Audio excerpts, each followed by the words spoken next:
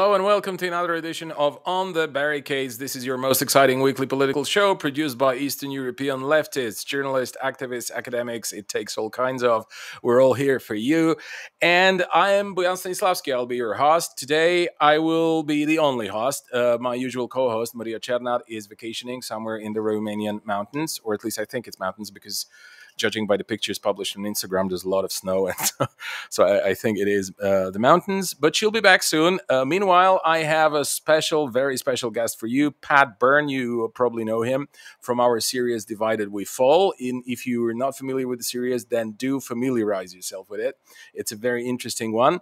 And Pat is is long-standing activist, socialist activist, and he's also a kind of historian of the European left. And he's good enough to join us today. Welcome to the program, Pat. Thanks for coming on the show. Thanks, Bojan. Great to be here. Right. Thanks. And we're going to discuss something pretty important. It's called Summit for Democracy.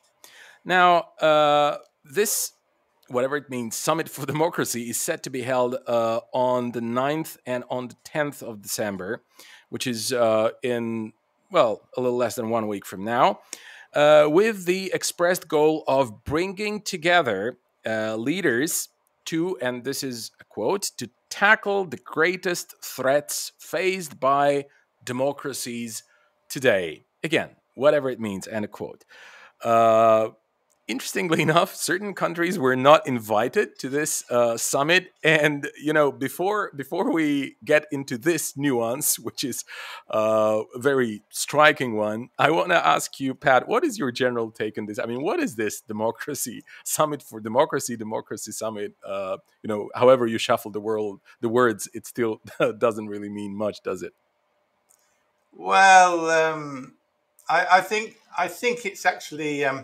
It's all part of this geopolitical battle that's going on against China, and now also against Russia.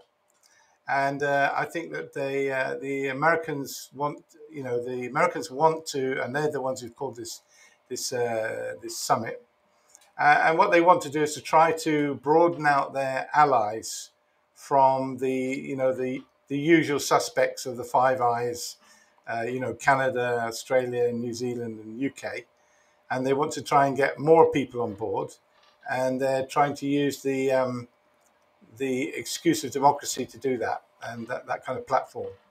Yeah, okay, but don't you think it's like the old handbook?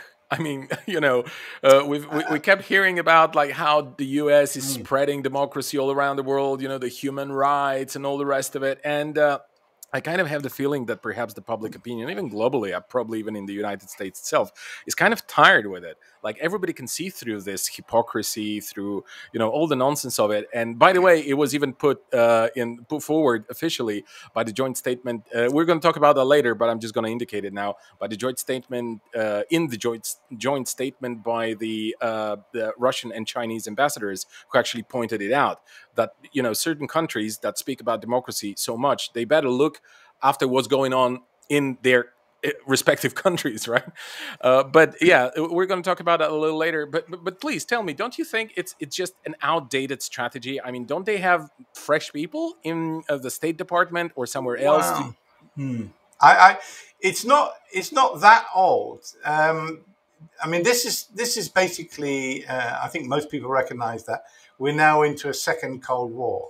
Yeah, and the first Cold War against the Soviet Union and the Soviet bloc countries in Eastern Europe, that didn't. Although they talked about democracy and so on, they never went for an ambitious conference like this. And the reason was because at that time, America was supporting a lot of right-wing dictators. Yeah, and they had this. They had this very sophisticated justification for this, which ran along the following lines: was that, well, that dictator might be a bastard, but he's our bastard. Yeah. By the way, it's a quotation from an American president. I can't remember which one. Yeah, but yeah, it's. It was some either Secretary of State or American president. Yeah. Now, nowadays, there's less of these right-wing dictators in power around the world, and so they feel that they can. It won't be so contradictory. It won't be so hypocritical, despite the fact that, of course, America is still supporting countries like Saudi Arabia and the other Gulf states, and they're also willing to overthrow democratically elected governments in favor of military coups and so on. But they kind of try to dress it up in more sophisticated terms nowadays. So these regime change operations, they tend to try to use these fake Yeah, grassroots but you see, organizations. You know? yeah, totally. But you see, there's Mm, this nuance now that okay, maybe it's not so old as a strategy because the previous Cold War ended like somewhat 30 years ago. But it's mm, I at least get this feeling, and many people, you know, in my bubble, as it's fashionable to say, we do get this feeling that it's a very worn out record. I mean, you know, we've heard it so many times, and the question of democracy. I mean, it used to be perhaps vital when we had this mm, those governments like the Eastern Bloc, the Soviet Union, and some other you know countries that not necessarily aligned with the Soviet Union at the time, that you know where there were certain deficits of democracy, obviously there, and then it could have you know there was a basis for it to gain traction, okay, because we fight for something that people you know that people could decide for themselves and so on and so forth, as if in the Soviet Union they never decided for themselves. That's a different story, but that was at least something, you know, this was an obvious contradiction. There was one ideology here and one ideology there, and for a long mm, period of time when this new Cold War started, so to say, or when the preparations for the new Cold War started, the current one I mean, then you know the analysis was generally that or the consensus was, the analytical consensus if you like, was that there are no major differences in terms of ideology. That you know Russia and is a capitalist country today, which it is obviously, and the United States are a capitalist country, and basically everybody's, well, with the exception of China, of course, which is not a capitalist country, despite some leftists claiming that it is. Uh, but, uh, but you see, now it seems like, now when I look at it, it seems like actually this ideological component is getting more and more important in this, because you know what does it mean, democracy? What does it mean from the point of view of the American foreign policy? Well, it more or less means that all countries that are democratic, or countries that could be perceived by America as democratic, are going to be those that align themselves politically and ideologically with the Democratic Party, more or less. Okay, I mean, with all the simplifications of that statement. But, and you know, there are different ideologies, and there are different cultures, and there are different histories, and there are different countries, and there are different perceptions, you know, of the current reality, even globally, right? I mean, with the certain exception of the very, very universal values and concepts. But there are many, and I think that you know now it seems like you know it's not really about democracy. It's about something else. It's about you know the question. It's about sovereignty of certain countries that are reasserting their sovereignty or asserting its sovereignty for the first time, you know, ever maybe. And this is, what do you think? I mean, please talk about like the two things, like the question of this being worn out and the question of ideologies being increasingly important in this sure. conflict. Well, I think I would take I would assess this differently than the way Hmm. you've expressed it, because I think that the question of democracy and the way the media is posing it is very effective.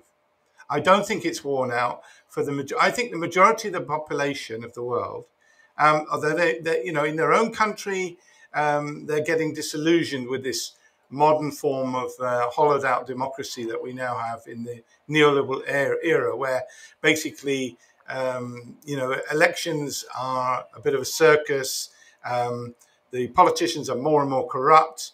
They don't carry out their promises, and people are getting fed up with democracy in their own country. But globally, they still still go along with this idea. And if you look at opinion polls around the world, since they begun this massive propaganda war from about 2017 onwards against China, for example, the opinion polls are showing that Whereas before that, consistently people, generally about 50-50 or sometimes even 60-40% of the population were sympathetic to China. Now it's shot up to 80, 85, even 90% of the population is hostile to China. But you're talking And about the global population? A global population, Mm. yeah. In most countries now, a big majority is hostile to China. Why wouldn't they be? They're getting deluged every single day Yeah. in both the mainstream media and in the social media with all these reports, lurid, exaggerated reports and negative reports of China. Yeah, Even and in straightforward lies also. I mean, there's tons, yeah, well, there's a you whole know, it's ton of, propaganda. It's propaganda. I yeah, mean, for example, the whole thing about Xinjiang, it's all a made-up story, most of it. Because yeah, I mean, what kind of genocide is it where there's no photographs, there's no dead yeah, bodies, there's no mass graves, there's no refugee camps? I mean, what kind of yeah, genocide can that be? And when they're challenged about that, then they change they say, oh yeah, okay, maybe we're talking about cultural genocide. Well, cultural genocide is a completely, it's a cultural completely genocide. meaningless concept. Yeah, No, but it's a totally different level yeah, of human rights. But even yeah, on cultural genocide, actually, that's become a farce because so many tourists have been going to Xinjiang and seeing that the Uyghurs are talking their language. They're going to their sure, mosques. They're yeah, yeah. eating their food. I they're mean, I mean, wearing their yeah, clothes. They're even absolutely. dancing to their music in nightclubs. Yeah, And people are McDonald's is realizing. much more of a cultural genocide throughout the world than pretty much Well, anything that has happened. Yeah, but I mean, it's become, it is a joke about a lot of yeah, these things that they're accusing China of. But people who don't, you see, Xinjiang is a perfect place because it's so far away from anybody that the vast majority of people have never been there and don't know anybody from there. Never don't know anybody's ever been there. yeah. So Okay, how so would they know differently? yeah, So of course. so the thing is, so people Mhm. people go along with this propaganda, and at the rock bottom of it, the accusation that the Chinese government is an authoritarian top-down regime, which, of some elements of which are true, um, people therefore say, oh yeah, that's the thing. No, why is this campaign being launched? That's the question. Because Yeah, remember, um, before this, for about 30, 40 years, ever since Nixon went to China in 1972, there's been great relationship between America and China, and then they've been friends, and they haven't had that much propaganda against them and so on. And suddenly, uh, even though China hasn't changed that much, and certainly if they did have a top-down authoritarian regime, they had it 10 years ago, they had it 20 years ago. Why now? oh, even And, much and more the authoritarian, I would say, than I would argue than well, now. Yeah, I don't think it's been yeah. fundamentally changed, but they're Well, trying to argue that President Xi has cracked down much more strongly and it's a more authoritarian turn. But I don't think there's much evidence for that. What the real difference is that China has become much stronger, and then America has suddenly realized, oh Christ, they yeah, are in danger of jeopardizing our top dog, dominant position in the world. And America is so used since around the late 19th century, they're so used to dominating the world that the idea, it's got almost into their whole way of thinking. The idea that someone might be coming along who will surpass them economically, politically, militarily, technologically, they just can't cope with it, and yeah, yeah, therefore they've had to launch a big campaign to try to contain China and slow down its growth, and hopefully they might think to actually stop it, like they did with Japan in the 1980s and into the 90s. yeah. But So that's the, I think, the motivation behind all of this. But I don't underestimate at all the power of this. Is because the Western countries, not just America, the main allies of America are feeling the same way. The European Union, there was a period when the European Union looked like it was emerging as the, maybe the most powerful economy in the world. But now they're becoming a backwater, and they can see yeah, that the threat of China, as they would see it, in terms of preeminence. And not only this, it's also a racial question. I mean, the white people of Europe and the ones who they then went to America, they've thought that they, under the surface, they've always thought that they deserved this success, and the reason why they were successful because they were superior intellects and whatever, they're Yeah, of culturally were course. superior. I totally feel that there's a racial component here and xenophobic, strong xenophobic, like the kind Mm, of Western, this Occidentalism, like the kind of the contempt for anything mm, that is east of the Elbe River, which, by the way, includes some countries of the region where I live. Uh, I really think that this is something fundamental. I mean, what you pointed out, this psychological problem that the white ruling class has in mm, America and in mm. Europe, but particularly in Yeah, America, they definitely have this psychological problem, and they can't quite cope not only with the fact that China is a country that obviously they have no idea what to do with. I mean, that I can't quite see how they're going to contain it. Yeah, it's like unless they the wage a war or something like this, they might, I don't know, try some provocations over Taiwan. That's that's one of the strategies. At least part of the American ruling class seems to be rather hell bent on that. But this is something very important, not only because they have this problem and we can now see how they are trying to cope with it somehow and to try and justify their own kind of perceived self-perceived superiority, and I think that notions like democracy, the way they understand it, I think they come they're very helpful in it because they help them rationalize that yes, we are better than anyone else because we have democracy, and then you can manipulate the notion of democracy so that it suits your particular and peculiar goal. And I think that it's also the question, not only but because on the one hand, of course, it's China and the propaganda against China and the attempts to somehow prevent China from further growth, but there's also the question of Russia, and I think this racial or whatever xenophobic sure, component is even more important here because Russia has always been seen, has always been viewed by the by the Western European countries, Western European ruling classes, even by sections of the Western European left, as a place for barbarians. Like that the disdain for Russia has always been there, like in modern times. I mean, and this is something that for a while it was kind of. I mean, it wasn't so visible because obviously Russia under Yeltsin, for example, was following the Western orders. So as yeah, long as they were doing what the West told them to do, as long as the West was able to exercise its superiority in practice, everything was okay, right? And then suddenly, when Russia, started to reassert itself as a sovereign country, it turned out that no, everything is wrong about Russia, starting from human rights, ending with like whatever. I mean, the list is long, and I think that this is pretty dangerous because the ruling class in America and in Europe, they are faced not only with the rise of China and with the rise of Russia, but they are also faced with the implosion of their own system. And this is something that Russian politicians are pointing out very often, saying, even on public press conference, saying that the 500 years of Western domination on the world in the world are coming to their end. Now it's time for other forces, sure, civilizations, cultures, and so on and so forth,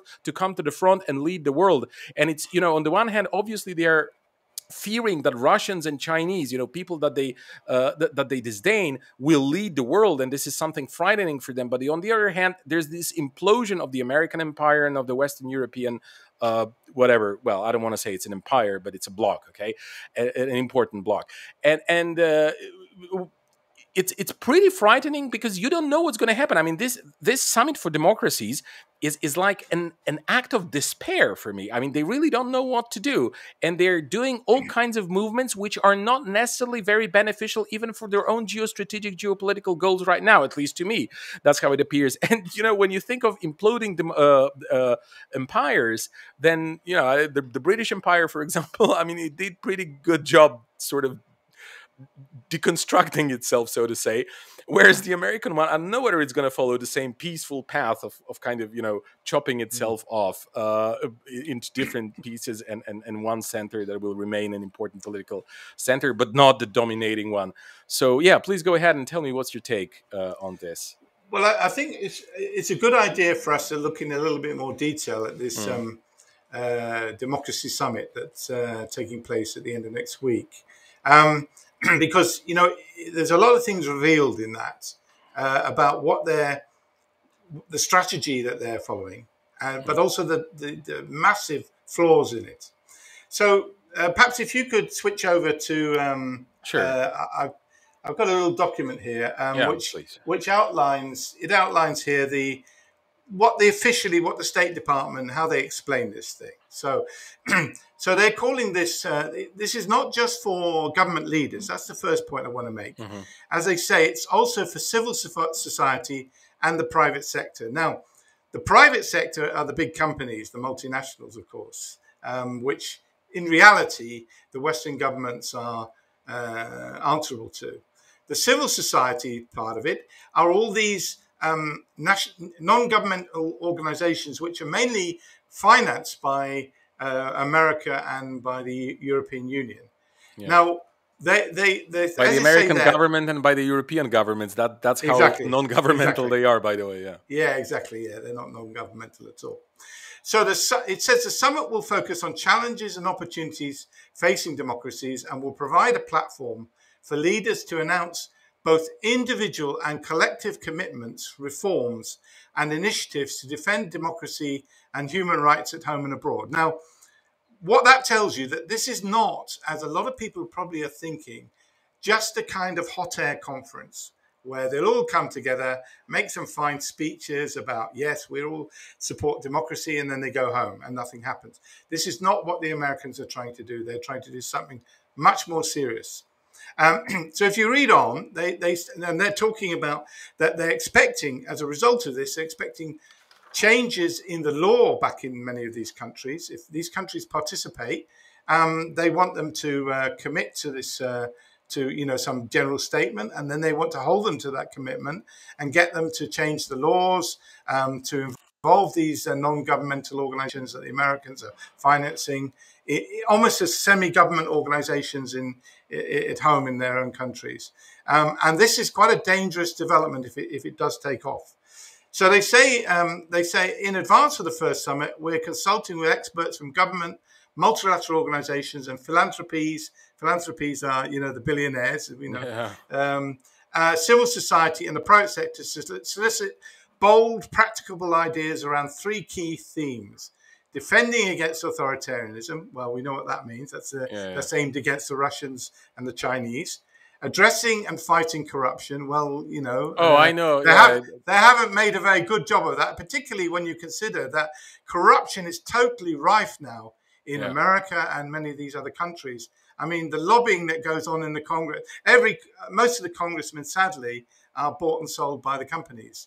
The moment you get into Congress, you have to start fundraising for your next election campaign, and along Yeah. come the lobbyists to That's you're totally right, but I offer the want to money. add I want to add the Eastern European aspect to that, because in Eastern Europe Sure. we're used to this. I mean, every time they want the Americans want something to change, they start beating the drum of corruption. Oh, there's so much corruption here, so much corruption there. You have to fight corruption, and suddenly there's tons. There's like, I don't know, 3, 4, 5, 10 NGOs, okay, a dozen of them that are going to help the government fight them, combat corruption and so on and so forth. And when they don't like someone, they will just say that this party or that leader is corrupt, and that's this is how they dismiss them. Yeah, well, the this corruption is so widespread now in the advanced world. Never mind their implication; it only happens in the poorer countries. Then the last item, which is promoting respect for human rights. Now, the problem is that their interpretation of human rights is very narrow, and it's the top level of human rights. They don't say anything about the basic level of human rights, which is, first of all, the sovereignty of a country, its independence, and its territorial unity. Because if you're not independent, if you don't have your own sovereignty, in other words, if foreign countries are controlling you, then your population, how can they improve their human rights? How can they have any democracy? And then you go on to the right to life, and then you go on to the right to healthcare. You go on to the right to housing, Yeah. the right to education, the right to clothing, the right to transport, the right to food. Yeah. At a decent level, and so on. But none of these are included in their list of human rights. Their Hmm. list of human rights is very much restricted to things like the right to vote, the media, it might be gender rights, etc. Yeah. But all the basic things which determine whether you can even exercise those higher level rights, they don't talk about and they don't care about. So as a result, of course, we see terrible abrogations of human rights at these basic levels, and not a dicky bird from these, no mention or no Right. campaigning by these organizations. So, reading the last part of this statement from the State Department, they say leaders will be encouraged to announce specific actions and commitments to meaningful internal reforms and international initiatives that advance the summit's goals. And these pledges will include domestic and international initiatives that counter authoritarianism, combat corruption, and promote respect for human rights. Civil society will be represented on panels and in town halls as part of the official program. So what they're doing is they're raising, for the last 30 years, and I think I would criticize the left for not really following this properly. They've been caught napping. The Americans have been spending huge amounts of money to set up and promote and fund these non-governmental pressure groups for human rights, for democracy in countries all over the world. And what they're actually part of is an important part of their way of manipulating and controlling the politics of that country, and in many cases to actually overthrow the governments of those countries. So, you know, when you see these regime change operations, these NGOs play a key role. Oh And yeah. what Oh they're yeah. trying to do, is they're trying to extend the power of these NGOs and the power of the Americans and the EU into countries more and more, which is ironic. You mentioned about the fact that the Chinese and the Russian ambassadors came out with a joint statement criticizing this upcoming conference, and I think that was an interesting development in and of itself, because up until now, there's been a growing alliance between China and Russia, who are basically both under attack by the West, propaganda-wise and in many other ways, sanctions and so forth. And they have decided to work together, first of all, economically, diplomatically, and increasingly militarily. But this statement from the Chinese and the Chinese and Russian ambassadors, this joint statement, is a new departure, because it's kind of like an ideological alliance as well. Exactly. That's what I was referring to. Yeah. And I don't think, I think that the Chinese in particular, and probably Putin as well, didn't want to get into that situation, but the Americans and the European leaders are forcing them to do that. So they have to respond. They've got no choice. And in that statement, they make a lot of very important points, which I think are very significant, not just for today, but historically. So the first point they make is that, you know, the point I made earlier is that sovereignty is the first principle of democracy. You can't have democracy if a foreign country or foreign countries are controlling your country and your people. How can you have democracy? So that's the first thing. You have to have sovereignty of your own country. So then how does it work that the Americans are saying that our version of democracy is the only one that is real Exactly. democracy, and they're trying to build up this movement to impose that in country after country around the world? How is that? Because you're basically abusing countries' sovereignty. I mean, after all, even if the Americans were right, which they're not, but Hmm. even if they were right that their form of democracy is the only show in town, or the only meaningful form of democracy, the reality is everybody knows that you have to have a certain level of economic wealth, of stability, to make such kind of democratic systems work. I mean, if you're in a country which is torn apart by internal strife, or where the people are starving or whatever, you're not going to be able to get any meaningful form That's obvious. Yeah. of Western style democracy to work. So obviously countries have to develop their democracy at their own pace, according to their own reality and economic wealth and other things. So even on that basis alone. But if you go on to the other thing, that the statement that's made by the Chinese and the Russians, is that they started to question for the first time what type of democracy is the West pushing?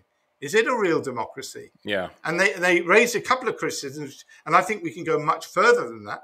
They raised the question of that this is a very intermittent democracy. It's a periodic democracy. In other words, you have people have the vote every 4 or 5 years, but in between, governments get away with what they want to do. And the second point they make is that in these election campaigns, it's a marketing exercise where these parties promise all kinds of things, but most of the time they don't carry them out. And there used to be a time, I think, if you went back about 50 years or more, democracy in the West, with all its limitations, was more meaningful. But the neoliberal era we are in now, where you've privatized so many things, so the government doesn't have control of much in the economy or in society, and you've also created a situation where you've created so much inequality. So, for example, in America, you've got 750 billionaires. I mean, a billionaire, it's a concept that we haven't seen since the Roman Empire, probably even more extreme than the Roman Empire, where, where they had hundreds of thousands of slaves and these people lived in the lap of luxury and so on. These billionaires have got more money than they know what to do with.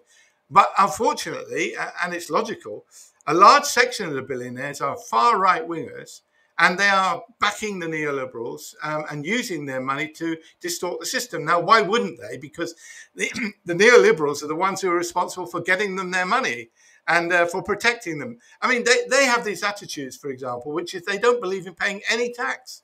They think tax is theft by society of their wealth. And they believe that their wealth is being earned by themselves. Of course, they conveniently forget the fact that the wealth they have has been actually earned to them by, first of all, by the often hundreds of thousands, in some cases, of workers who work for them, and the millions of consumers who buy their goods. They forget all that. And large subsidies from the government, oftentimes. And all sorts of, not just subsidies, but they've crafted, they use their power and their payments and all the senators and congressmen and so on that they control to get them to write laws that then allow them to get all sorts of benefits and advantages over all the rest of the companies and the smaller companies and so on who don't stand a chance in that situation.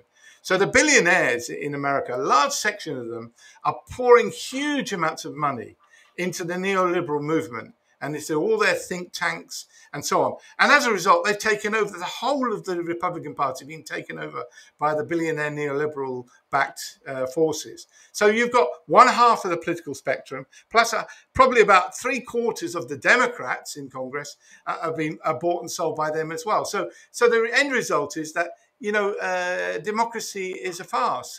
So the vast majority of people in America want to have a proper healthcare system like they do in Europe, but they can't get it. They want all kind of they want paid leave when a woman has a child. They want her to have paid leave, where everywhere else they have it, but not in America, and they can't get it. And as you go through all the social questions like of wages and minimum wage, for example, the number of people in America who support the need for a decent minimum wage is huge. It's an overwhelming majority, but they can't get it because the Congress will not allow it through.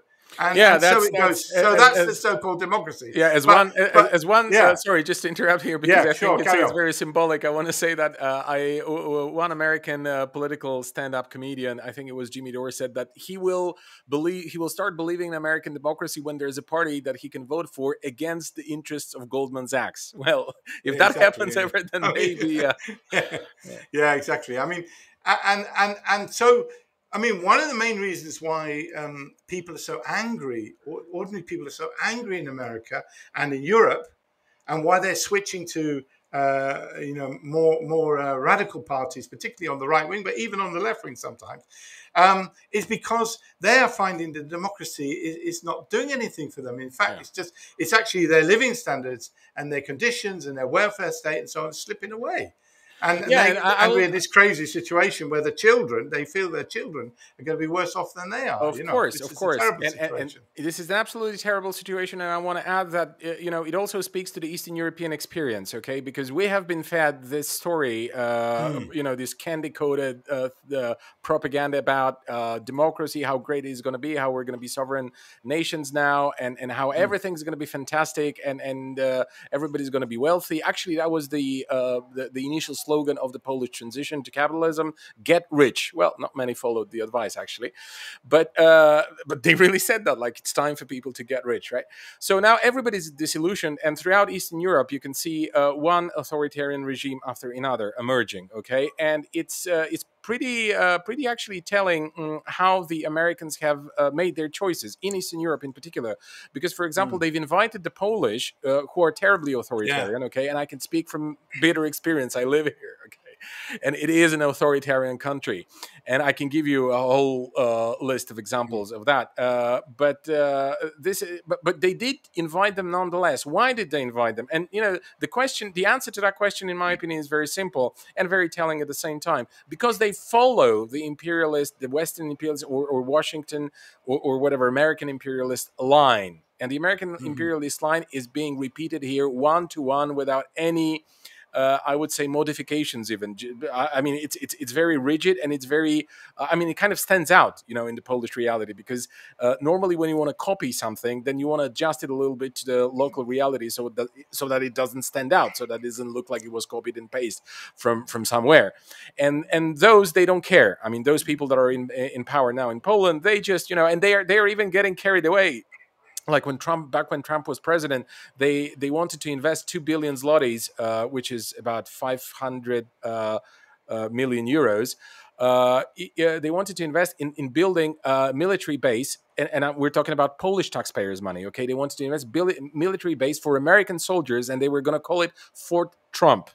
That literally was the idea. Okay, so I mean, this is, and how are they not going to be invited to a summit for Sure. democracy? How are they not going to be invited? And they could do anything here. And the Americans now are overlooking or looking the other way when the Polish are attacking the Polish women, when they are banning abortions, when they are cracking down on the LGBT community, when they are, there's one human rights violation after another, okay, going on here. Sure. And we're talking about the judicial system. We're talking about, counter constitutional, political acts that are being carried out, and so on and so forth. So yeah, I Mm. mean, Poland is a lab clean example, really, of modern day authoritarianism, emerging right wing authoritarianism. Yet they get invited, but not Orban, for example, who's the leader of Hungary. And the Polish, by the way, they don't even. I mean, I'm talking about the political class. They don't even hide this, that they model themselves on the Orban's schema, on his kind Mm. of Mm. arrangement, right? They Right. don't they don't hide it. They say that they're very open about it. But Orban doesn't get invited. Why is that? Well, because he actually gets on pretty well, or he wants to get on pretty well with Russia. That's And with his. the Chinese, and And with with the the Chinese, by Chinese. the way, too. And he Yeah. bought, and he bought some Sputnik 5, I think, vaccines. He was also trying to defend the interests He's of the Hungarian yeah. diaspora in Ukraine against the far right government in Kiev that Yeah, was and installed also there. Hungary is part of the Belt and Road Initiative. They're building train lines, and you know what I mean. So Yeah, yeah, of course. I I just think want to it's a say, I sorry, think it's very Boyan, that's a important. very Yeah, good yeah, I'm good finishing here, example but you're I want to giving. say this Yeah. because I don't want to come through as a defender of Orban or something like that. This is an No. extremely Mm. corrupt far right regime, Sure. okay? And I don't like it, and I don't endorse it. What I'm just trying No. to say is that the difference between the Polish and the Hungarians are the Hungarians are actually carrying out some kind of sovereign policies, Sure. okay? Yeah. So this is the, yeah.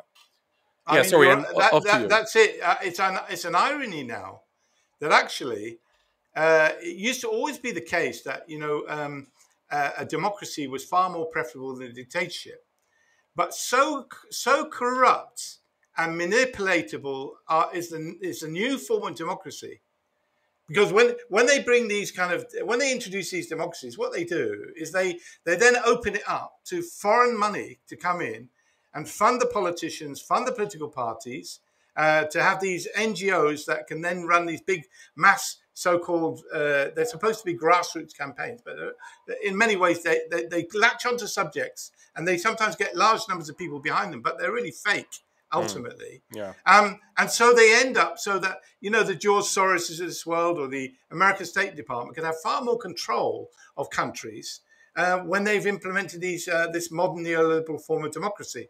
So ironically, in some countries like Hungary, because they're not democratic, they can ignore a lot of the pressures, and that they can get away with doing things which they feel are actually better for the development of their economy, or because even a dictator like Orban has to deliver some results for his people, otherwise eventually he'll become totally unpopular and be overthrown. So he knows that. He's not stupid, right?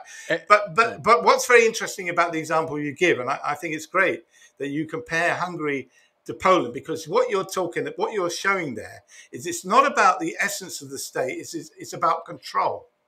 It's whether or not the European Union leadership and the Americans control the country or not, and that's how they define whether they're democratic or part of their on that thought. new hold order. Hold your thought. I'm going to jump in here now, and we're going to go to a short break. And after that break, we're going to be back.